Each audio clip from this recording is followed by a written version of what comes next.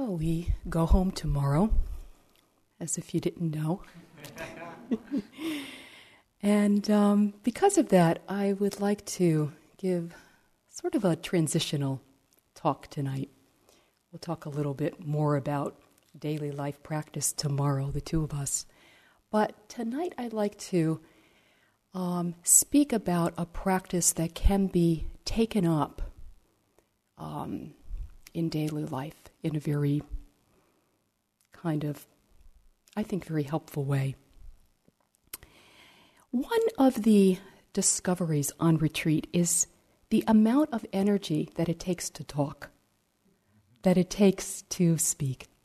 Sometimes we discover on retreats reservoirs of energy that we didn't know we had.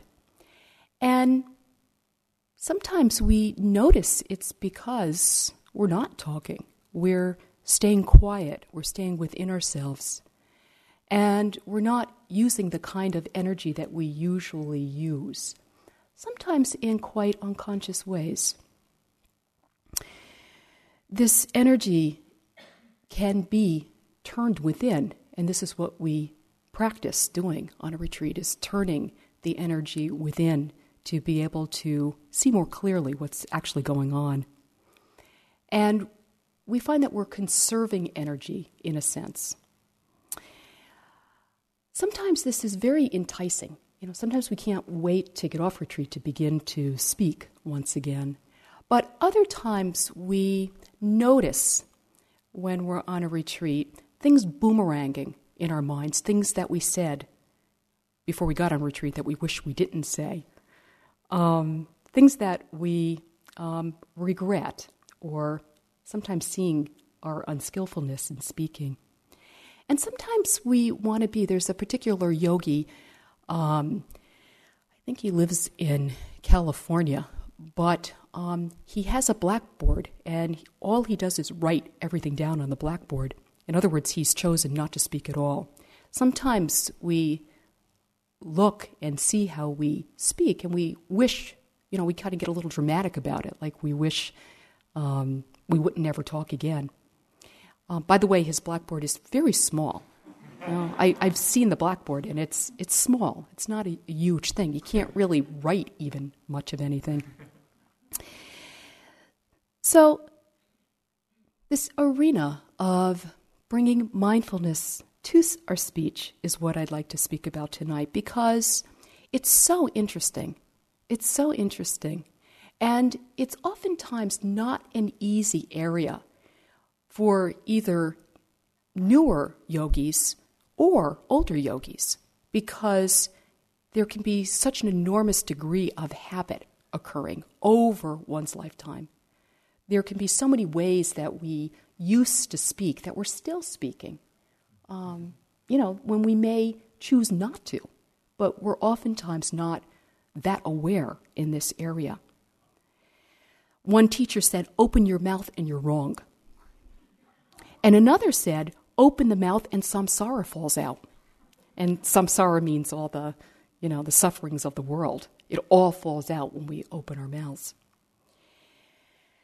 As a path factor, this is one of the factors on the Eightfold Noble Path, which is the path of peace, path of happiness that the Buddha taught. There are two aspects to wise speech. One is that wise speech, to be mindful of speech, really is a very helpful guide for action, meaning that it helps us to avoid harming ourselves and others, and it helps us to be more benign in the world, to look at this arena. But there's another level of this, too, which doesn't have to do with harm and non-harm. It has to do with using awareness of speech to see more clearly. Yeah? Using our attentiveness to speech, which really is a practice all unto itself. Really takes a great deal of attention and energy and care to be able to see ourselves more clearly, to actually get closer to what is happening, to be able to let go of arenas of suffering. Not to simply see, but to see so that we can let go of wherever suffering is to be found, which is really our practice. So speaking can be a really wonderful practice and a way to bring really truly, we talk a lot about integrating practice into our daily life, which of course is absolutely essential. Being mindful of the way that we speak is a way to actualize this, to actually see if we can bring the practice into our everyday life. Mindfulness of speech involves investigation. It means listening to what is actually coming out of our mouths. Not what we think is coming out, not what we think should be coming out, not what we wish were coming out, but really settling back at times, taking on a specific part of the day, and settling back and actually forming the intention to be aware of whatever it is that is emerging. And in this way, we learn so much. When we observe how we speak in this way, we become aware of the habits that we formed in quite ordinary times in life, not when anything difficult is occurring. Just in our ordinary conversations, we can be aware of the particular habitual ways of speaking. Not that they're causing enormous suffering, not that we're suffering greatly or causing other suffering, just that it's mechanical. It's not alive, it's not fresh, because it's routine. We're used to, somebody says this to us, and we always say the same thing back. We're in contact with this particular person in our life, and we are always the same way in relationship to that person. We say it, they say this, they say that. And it gets quite boring, for one thing. But also just not fresh, not awake, not alive, not sensitive anymore. And so to observe the habits that we may have picked up, I think is a very, very interesting thing. And sometimes we don't really notice our habits right away. It really takes a while. And then we'll be aware, I always do this. I do this a lot with this particular person. Or I have a habit of, always having to get the last word, or I have a habit of always saying that I'm okay when I'm not, or always saying that I'm not okay when I am, whatever it might be. But really looking at what the habits are and noticing, why are we speaking? What is our intention in speaking? Isn't the reason that we speak for the sake of connection and kindness? Isn't that why we speak? And to look at why we might be speaking that really doesn't have to do with connection and kindness, but perhaps is a movement away from ourselves. Perhaps there is a space between really what's happening and then what it is that we're saying. In other words, perhaps noticing at times our wanting to present ourselves in particular ways, to look a certain way to others or to one particular person. And so the speech getting quite contrived and molded and being managed in a sense, instead of just being quite free and easy. In quite difficult times, what we might call crunch times, when we find ourselves in a difficult period in life with the difficult situation that we're encountering, or with a difficult work situation, with a particular relationship that we find ourselves really struggling with, this is when it's a chance to see the more deeply ingrained conditioning. It's a chance to see the mental states, the emotions that maybe we thought were not quite the way they are, or quite as strong until they get tapped into or touched. And then, these times aren't so easy to be aware in, because we tend to get quite upset when we're in a difficult situation or a difficult relationship. Those times, to me, are times when we have to be aware. We really have to bring our practice into those situations to see, really, are we fighting against what our aspirations are? Is something happening where we're really going against ourselves in some way. And experimenting. Always in practice we want to experiment. So in these kinds of situations, experimenting and seeing if we might try to go about it in a way that is unfamiliar to us. And we're so familiar with our familiar ways. Trying something that is unfamiliar is oftentimes a really interesting thing to do. In other words, if we're used to not talking in a particular situation, talking. If we're used to always talking and trying to convince the other person of what we think we need to convince them of, then being silent, being quiet, and just for a space of time, not forever, of course, but just for a space of time, to see what can evolve and move and change out of that. In other words, seeing if we can be more creative rather than lost in habit. When we find ourselves in these difficult situations, we can become very aware of our longing for connection and just missing it at times. We can become very aware of the strength of wanting to get rid of something or wanting to control someone or wanting to control ourselves in some way. We can be very aware of confusion, the mind just simply being confused, and sometimes our thinking we have to talk anyway.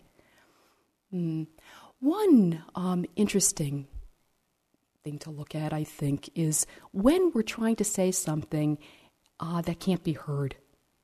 That absolutely, for whatever the reason, even though it should be heard, and at some point, hopefully it will be heard, it can't be heard. And what is happening within, that stress within, that tension within, when we try over and over again?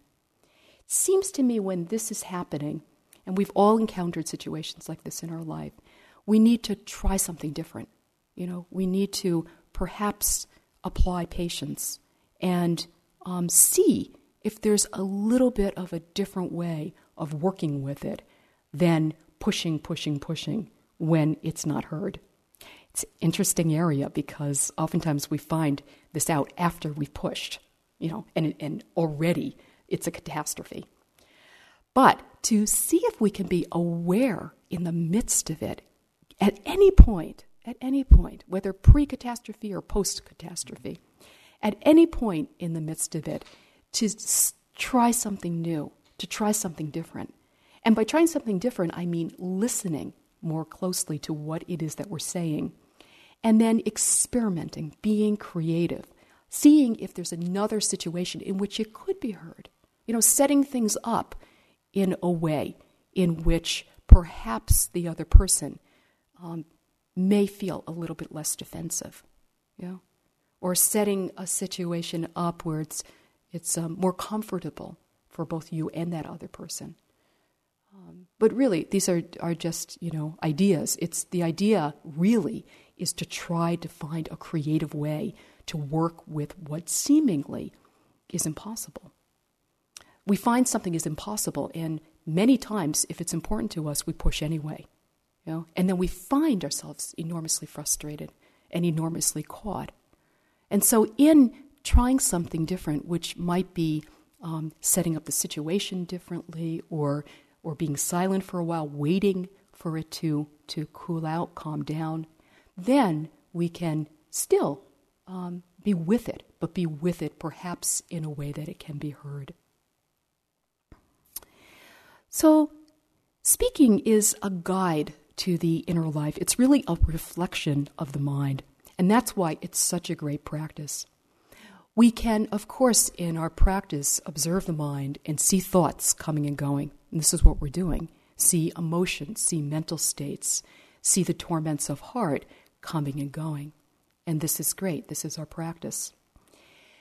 Speaking brings it to another level because we're not just noticing in our minds the coming and going of thoughts and emotions and mental states. We're actually making it visible, So we can actually see what is happening, and then we can refer back. We know more. We can bring kindness and care and wisdom to the inner torments of heart, and we can let go. In other words, it gives us more access to our inner environment. I'm sure that that you're familiar with the phenomena that can so commonly happen, which is having a conversation and having not any idea about what you said in the conversation. Yeah? Particularly conversations that we find ourselves upset or angry within. Someone afterwards saying, well, you said this, you said that. Well, actually, you weren't around for it. So it's hard to say what one did say. Or even just other situations, not when one is angry, but just because of not having brought much mindfulness to this arena yet, getting so caught up, wanting something so much in the conversation, being so caught up in the desire, in the wanting, that we lose our connection with ourselves. Always a very wonderful thing when we're speaking with anyone is to be aware of the feet touching the floor. Just the simplicity of the feet touching the floor. Or if we're sitting, aware of the sitting bones touching the chair. Just something where we're not out of ourselves, because when we're out of ourselves, anything can happen and we won't know it. So more and more ways to come in ourselves so that we do at least know, okay, things come out of our mouth and this is how it is. But at least we know it. And then we can begin to see more clearly and let go of that which is not serving us and is not serving others. So examining our speech helps us to see our minds. Now, it's not to identify with our speech as being us. We keep talking about not identifying with thoughts, not identifying with emotions. Mental states arise and pass away and don't need to define who one is. It's the same thing bringing mindfulness to speech. When one discovers different patterns or different habits, it's not as if one is one's speech. It's just that so often we're not our speech. In other words, there's this huge gap between how we think things are and what is actually coming out of our mouths. And this is where healing can take place, is to bring awareness to speaking. Seeing the gap between our ideals and the actuality of things.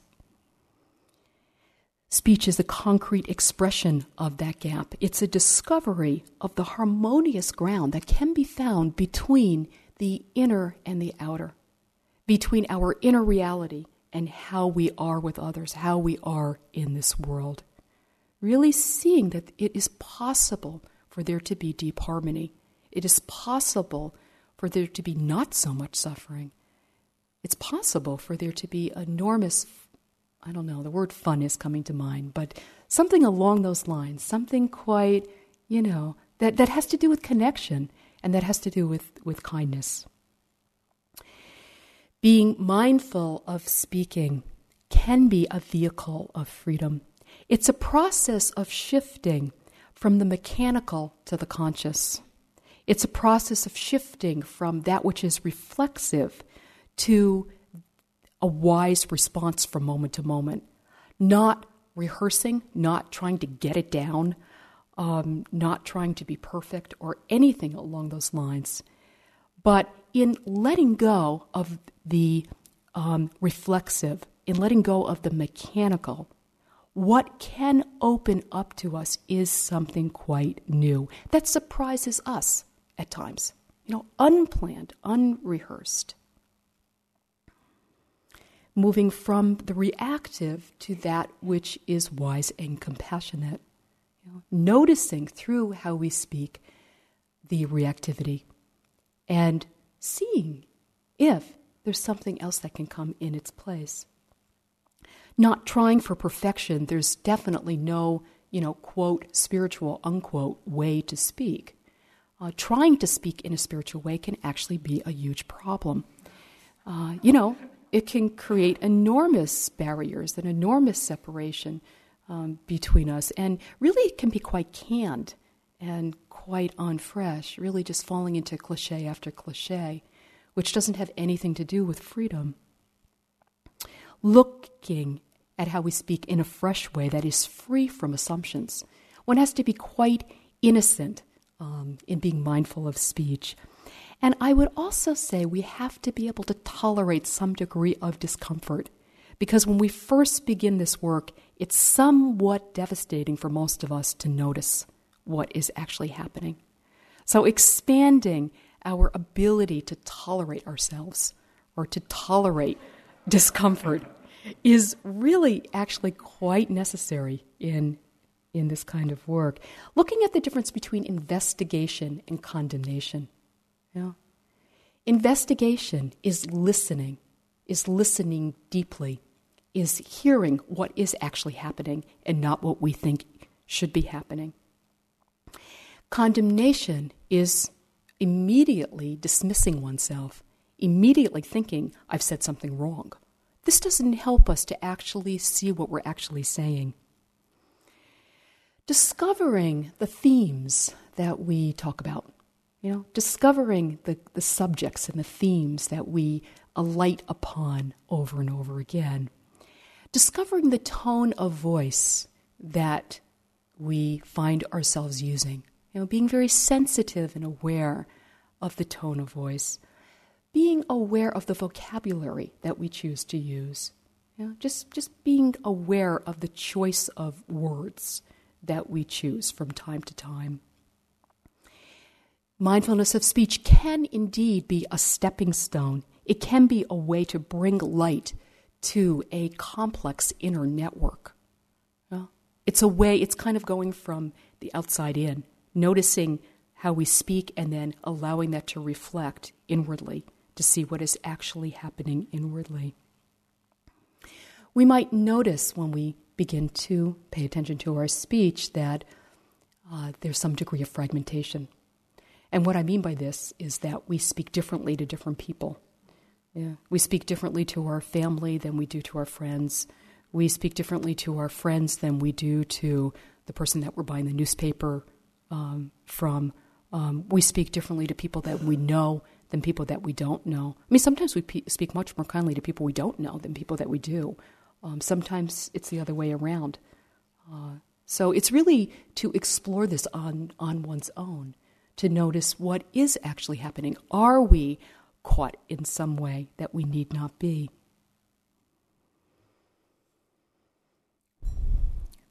There are 4 guidelines that the Buddha offered that may or may not be helpful to you, but they are ways to be able to see how we speak with a little bit more clarity. So I'd like to speak about them as well. All these guidelines really have to do with kindness and connection.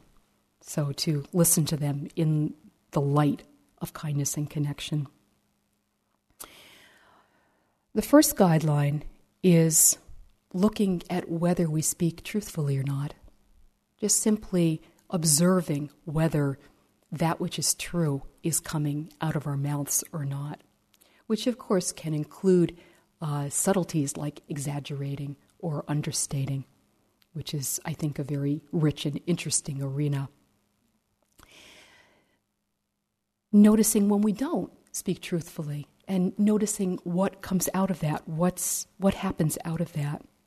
We might notice that in the effort to say that which is true, there's greater simplicity in life. The mind is naturally quite quiet and receptive and soft. We might find that when we speak truthfully, we can let go of pretense. We can let go of having to present ourselves in some way, which is oftentimes why we don't say what's true, is because of insecurity, not wanting to be seen in a particular way, when, from a dharmic point of view, who cares? It's really just how things are from moment to moment. With speaking that which is true, we discover an ease, we discover an inner confidence in ourselves, and we find that we can be trusted. We trust ourselves and others trust us. And we find that there is more self-respect, and we can be a little bit less free of guilt. We also find that life is less complicated. When we don't tell the truth, we have to remember what we've said. And this can make life enormously complicated. We have to remember our lies, which makes us rigid and controlled and tense, and brings about a lot more thought than may be necessary. When I was in high school, my sisters and I all were very bad. We did everything, and we did it kind of in tandem together. All sorts of things that my parents would not have approved of. And so to be able to do it, we developed this whole kind of system within ourselves, with three of us, about who was going to lie and about when it would happen. And then we'd have to keep in touch with the third sister, so the third sister would know what was happening. And my parents were, somewhat hyper-vigilant. So they would catch like tiny little things. We had to be really in line with the smallest little things. And, I have to say it was sort of worth it because I got to do things that I did. So, it's not like I can look back and say it wasn't worth it. But on the other hand, it was so wonderful to let it go. Yeah? I mean, I was also really aware that my life got immediately more simple when I let it go. It was quite interesting. The three of us actually got together and decided we had to stop it because we were all getting unbelievably tied up around each other. My mother said that she always wanted me to be freer than her, but she didn't expect that I would go that far. So, there was some delight in it, but, of course, a lot of worry. What we notice is that when we are hesitant to say that which is true, that we really are hesitant for there to be real intimacy. There's really a sense of separation when we are not saying what's true. We find that what comes about in the mind is confusion, which is really the opposite of where we're going in practice, which is towards clarity and brightness and luminosity. When we're clouding the mind by not saying that which is true, then there is this kind of cloudiness that arises. Honesty on the path is really key because we're attempting to be honest from moment to moment in our internal experience. Honesty is probably one of the most important aspects of the path, is letting go of inner pretense and seeing if from moment to moment we can see things exactly as they are. So, of course, if we're saying, that something is different than the way it is, it's going to be in conflict with this vital quality that is so important for freedom.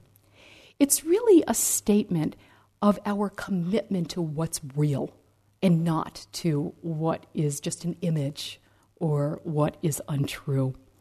Devotion to true speech is a yearning for reality. It's a yearning for that which is true, meaning more than the kind of worldly structure, which may value pretense, which really can value confusion, which really can value appearance and accumulation a whole lot more than just honesty and simplicity in seeing that which is true. So it's a huge thing to take on the practice of simply attempting to say what's true. Another aspect is that of looking at whether our speech is unifying or whether it's divisive. In other words, whether it brings people together, which is inwardly unifying when we do this, or and supportive, or whether it's undermining and divisive. Oftentimes, when we speak in a divisive way, and what I mean by divisive is pitting one group against another group, or pitting one person against another person.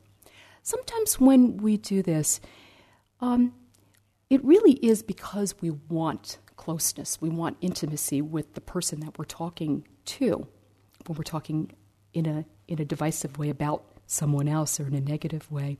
But the problem is we lose our intimacy with ourselves when it's at somebody else's expense. So that desire, that longing, that beautiful longing for intimacy really gets thwarted because we find ourselves outside of ourselves and not inwardly intimate. Sometimes as well, we find ourselves speaking in a divisive way because we don't have any idea about how to work skillfully with anger. In other words, we don't know how to talk to the person we're having the difficulty with. So we, do our best. We talk to someone else about that person. But, certainly in particular situations to talk to a person that we trust and to talk to somebody who can stay balanced is a very helpful thing to do. And to also learn how to say that which is difficult is an incredibly important skill in our life, in our practice. To be able to take on, and I see this as something that we have to try, and then it gets easier if we do it. It's not something that we can have aspirations towards or think we should be able to do, or be very down on ourselves because we can't do it, because it's a very difficult thing to do. But I think if we start small and we take certain situations in our life and we practice saying that which is difficult in a kind way, that we learn more about what that looks like. It's something that we can only each do on our own. But we learn more about what is possible in taking on that practice.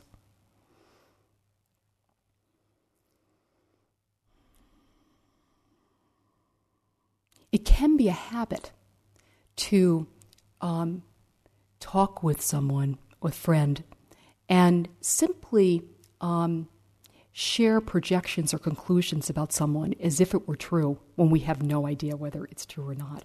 Yeah? It can really just be a habit. I want to read something to you by Rumi. 4 Indians enter a mosque and begin the prostrations. Deep, sincere praying. But a priest walks by, and one of the Indians, without thinking, says, "Oh, are you going to give the call to prayers now? Is it time?" The second Indian, under his breath, "You spoke. Now your prayers are invalid." The third, "Uncle, don't scold him. You've done the same thing. Correct yourself." The fourth, also out loud, "Praise to God I haven't made the mistake of these 3. So all 4 prayers are interrupted, with the 3 fault-finders more at fault than the original speaker. Blessed is one who sees his weakness, and blessed is one who, when he sees a flaw in someone else, takes responsibility for it. Because half of any person is wrong and weak and off the path, the other half is dancing and swimming and flying in the invisible joy. Because half of any person is wrong and weak and off the path,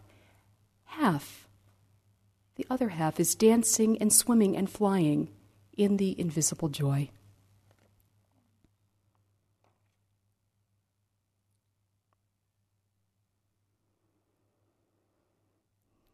Speaking in a unifying way doesn't at all mean engaging in any kind of conspiracy of silence when that which needs to be said is being held back.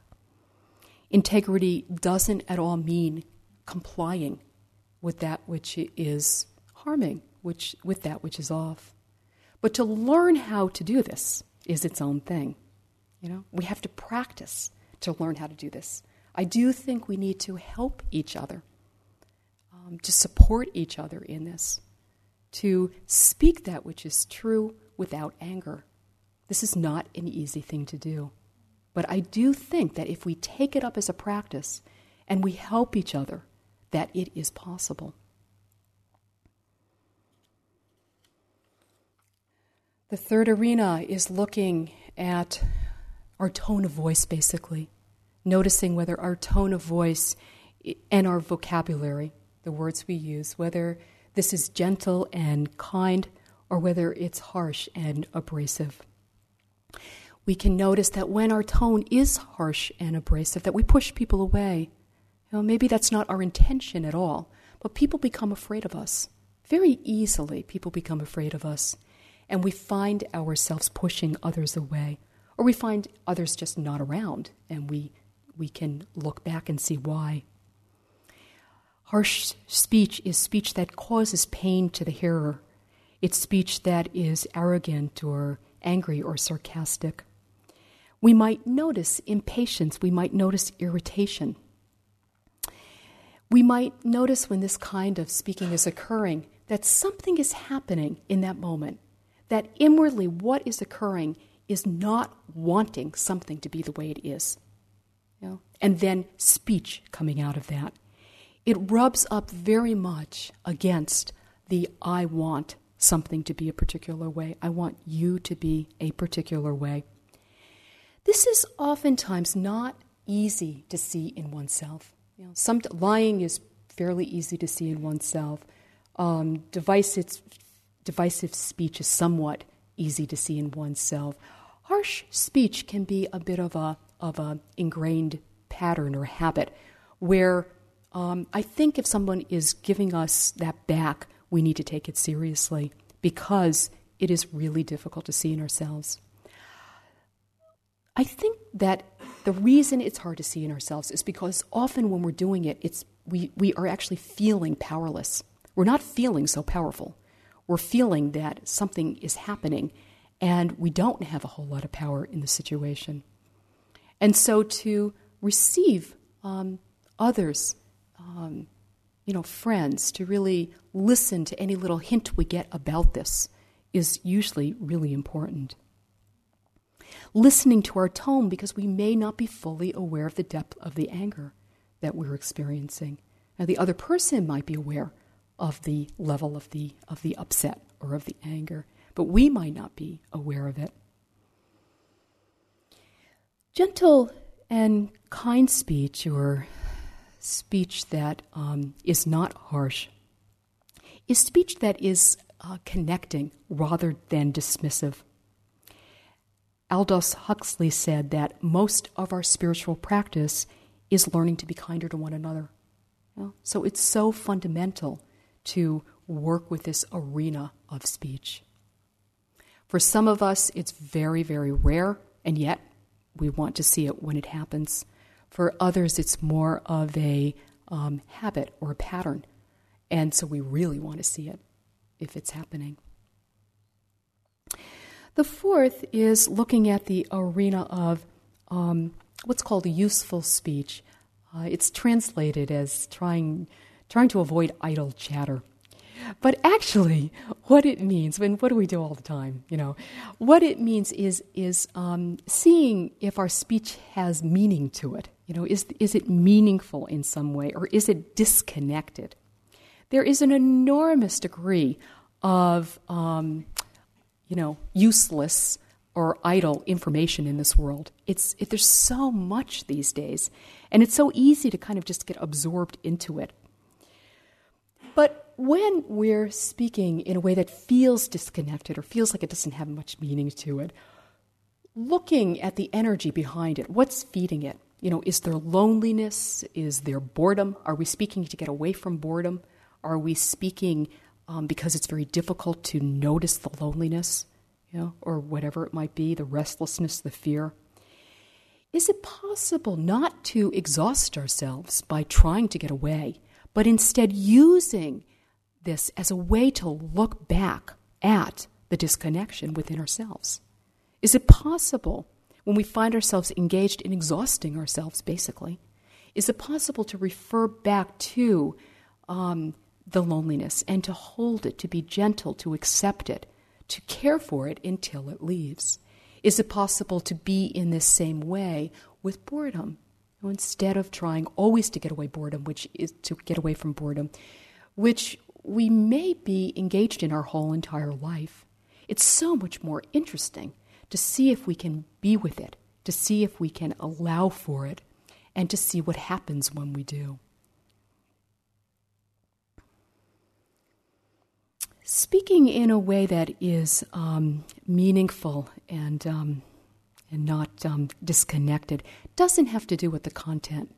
Sometimes we might think that it has to do with what we're saying, but I think it's really much more different than that. I was working many years ago at this point. I cared for a man in his 70s who had lung cancer, and I was with him for 6 months before he died. And he couldn't speak very much because he would get so tired and cough. So we would spend our days together. I was initially there because of his interest in meditation, but what it turned into is cooking for him and making his bed and, just doing very small things like that, whatever I could do to help around the house. So I was with him many hours a day, 4 or 5 days a week. And we would sit together in the kitchen. He couldn't really move much. Once he got out of bed, he would sit in the kitchen in his chair. And we would sit together in the kitchen, and every so often he would say something, and then there would be a long silence, and then I would say something, and he'd say something, and then there would be a silence. And we talked about nothing. We actually did not talk about meditation. We did a little bit in the beginning, but then what it turned into was talking about, egg foo young and custard and the pots and the pans and, tiny things like our kitchen life, the life of our kitchen. And what developed was something so palpable and beautiful and deep out of talking about nothing. And I think it was the attention that was there. Knowing that he was going to die soon, there was an enormous attentiveness in the room that was very, very palpable, that both of us were very aware of. But whatever it was so clear that it didn't matter what we said, that we could talk about very mundane, ordinary things all day long and never get to anything that you would say is significant or, profound or, quote, meaningful. And yet, there was great meaning. There was great love. There was an enormous bond. People would come in once in a while to visit us and would just kind of feel absorbed into it, and would end up talking about egg foo young and things like that. It was nice to have a little, outer energy of egg foo young every once in a while. I'm sort of obsessing about egg foo young because we had this idea that we were going to have an egg foo young dinner for people, but he died actually before we could do that. It was very interesting, though, because it was clear to me that talking about nothing was actually something, was actually a big something to talk about nothing. And it was the silence integrated into it that made such a difference. And it was the attentiveness integrated into it that made such a difference. So taking up these 4 principles, if they're interesting to you, they're really just ways to look at the way that one speaks, and they I think, can be helpful guidelines to look at which is more relevant for you, because we're all different.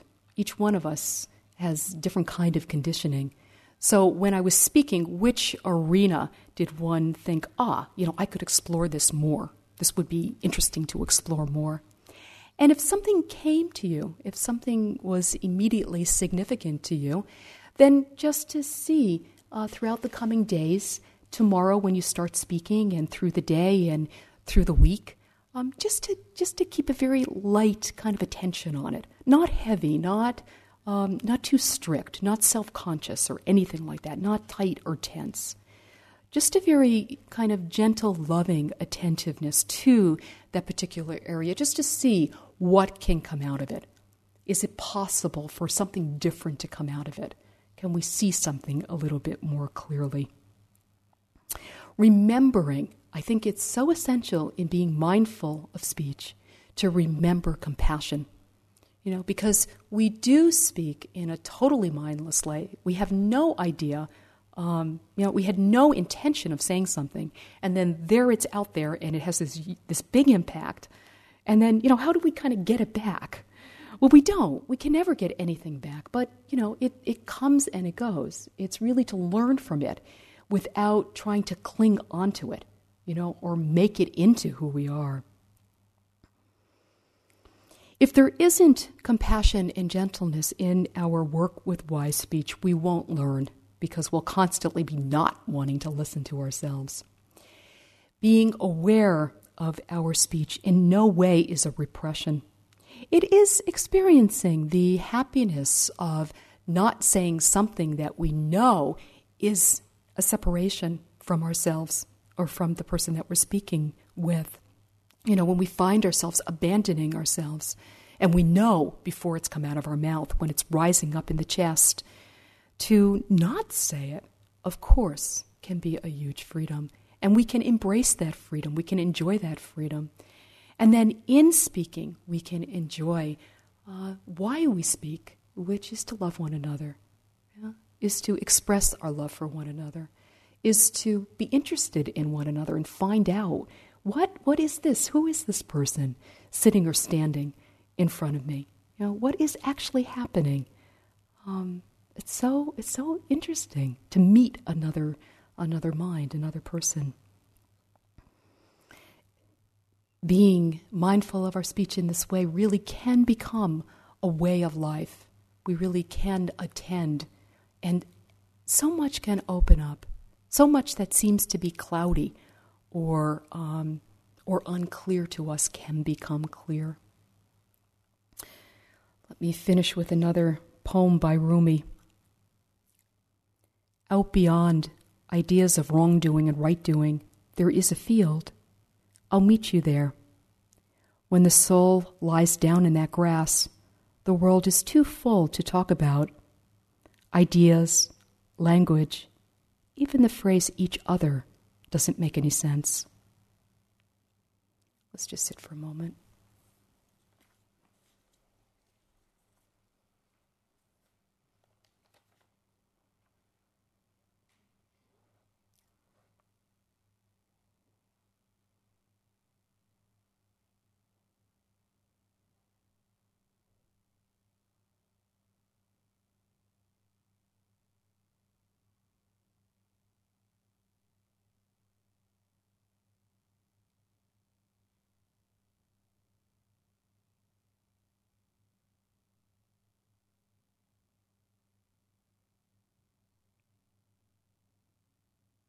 May all beings have ease of mind. May all beings have compassion of heart. May all beings live in freedom and in ease.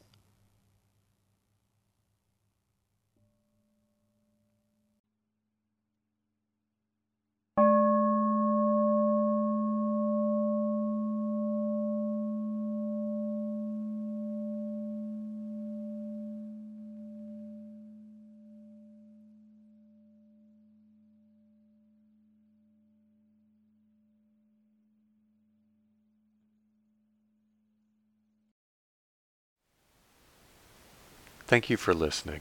To learn how you can support the teachers and Dharma Seed, please visit dharmaseed.org/donate.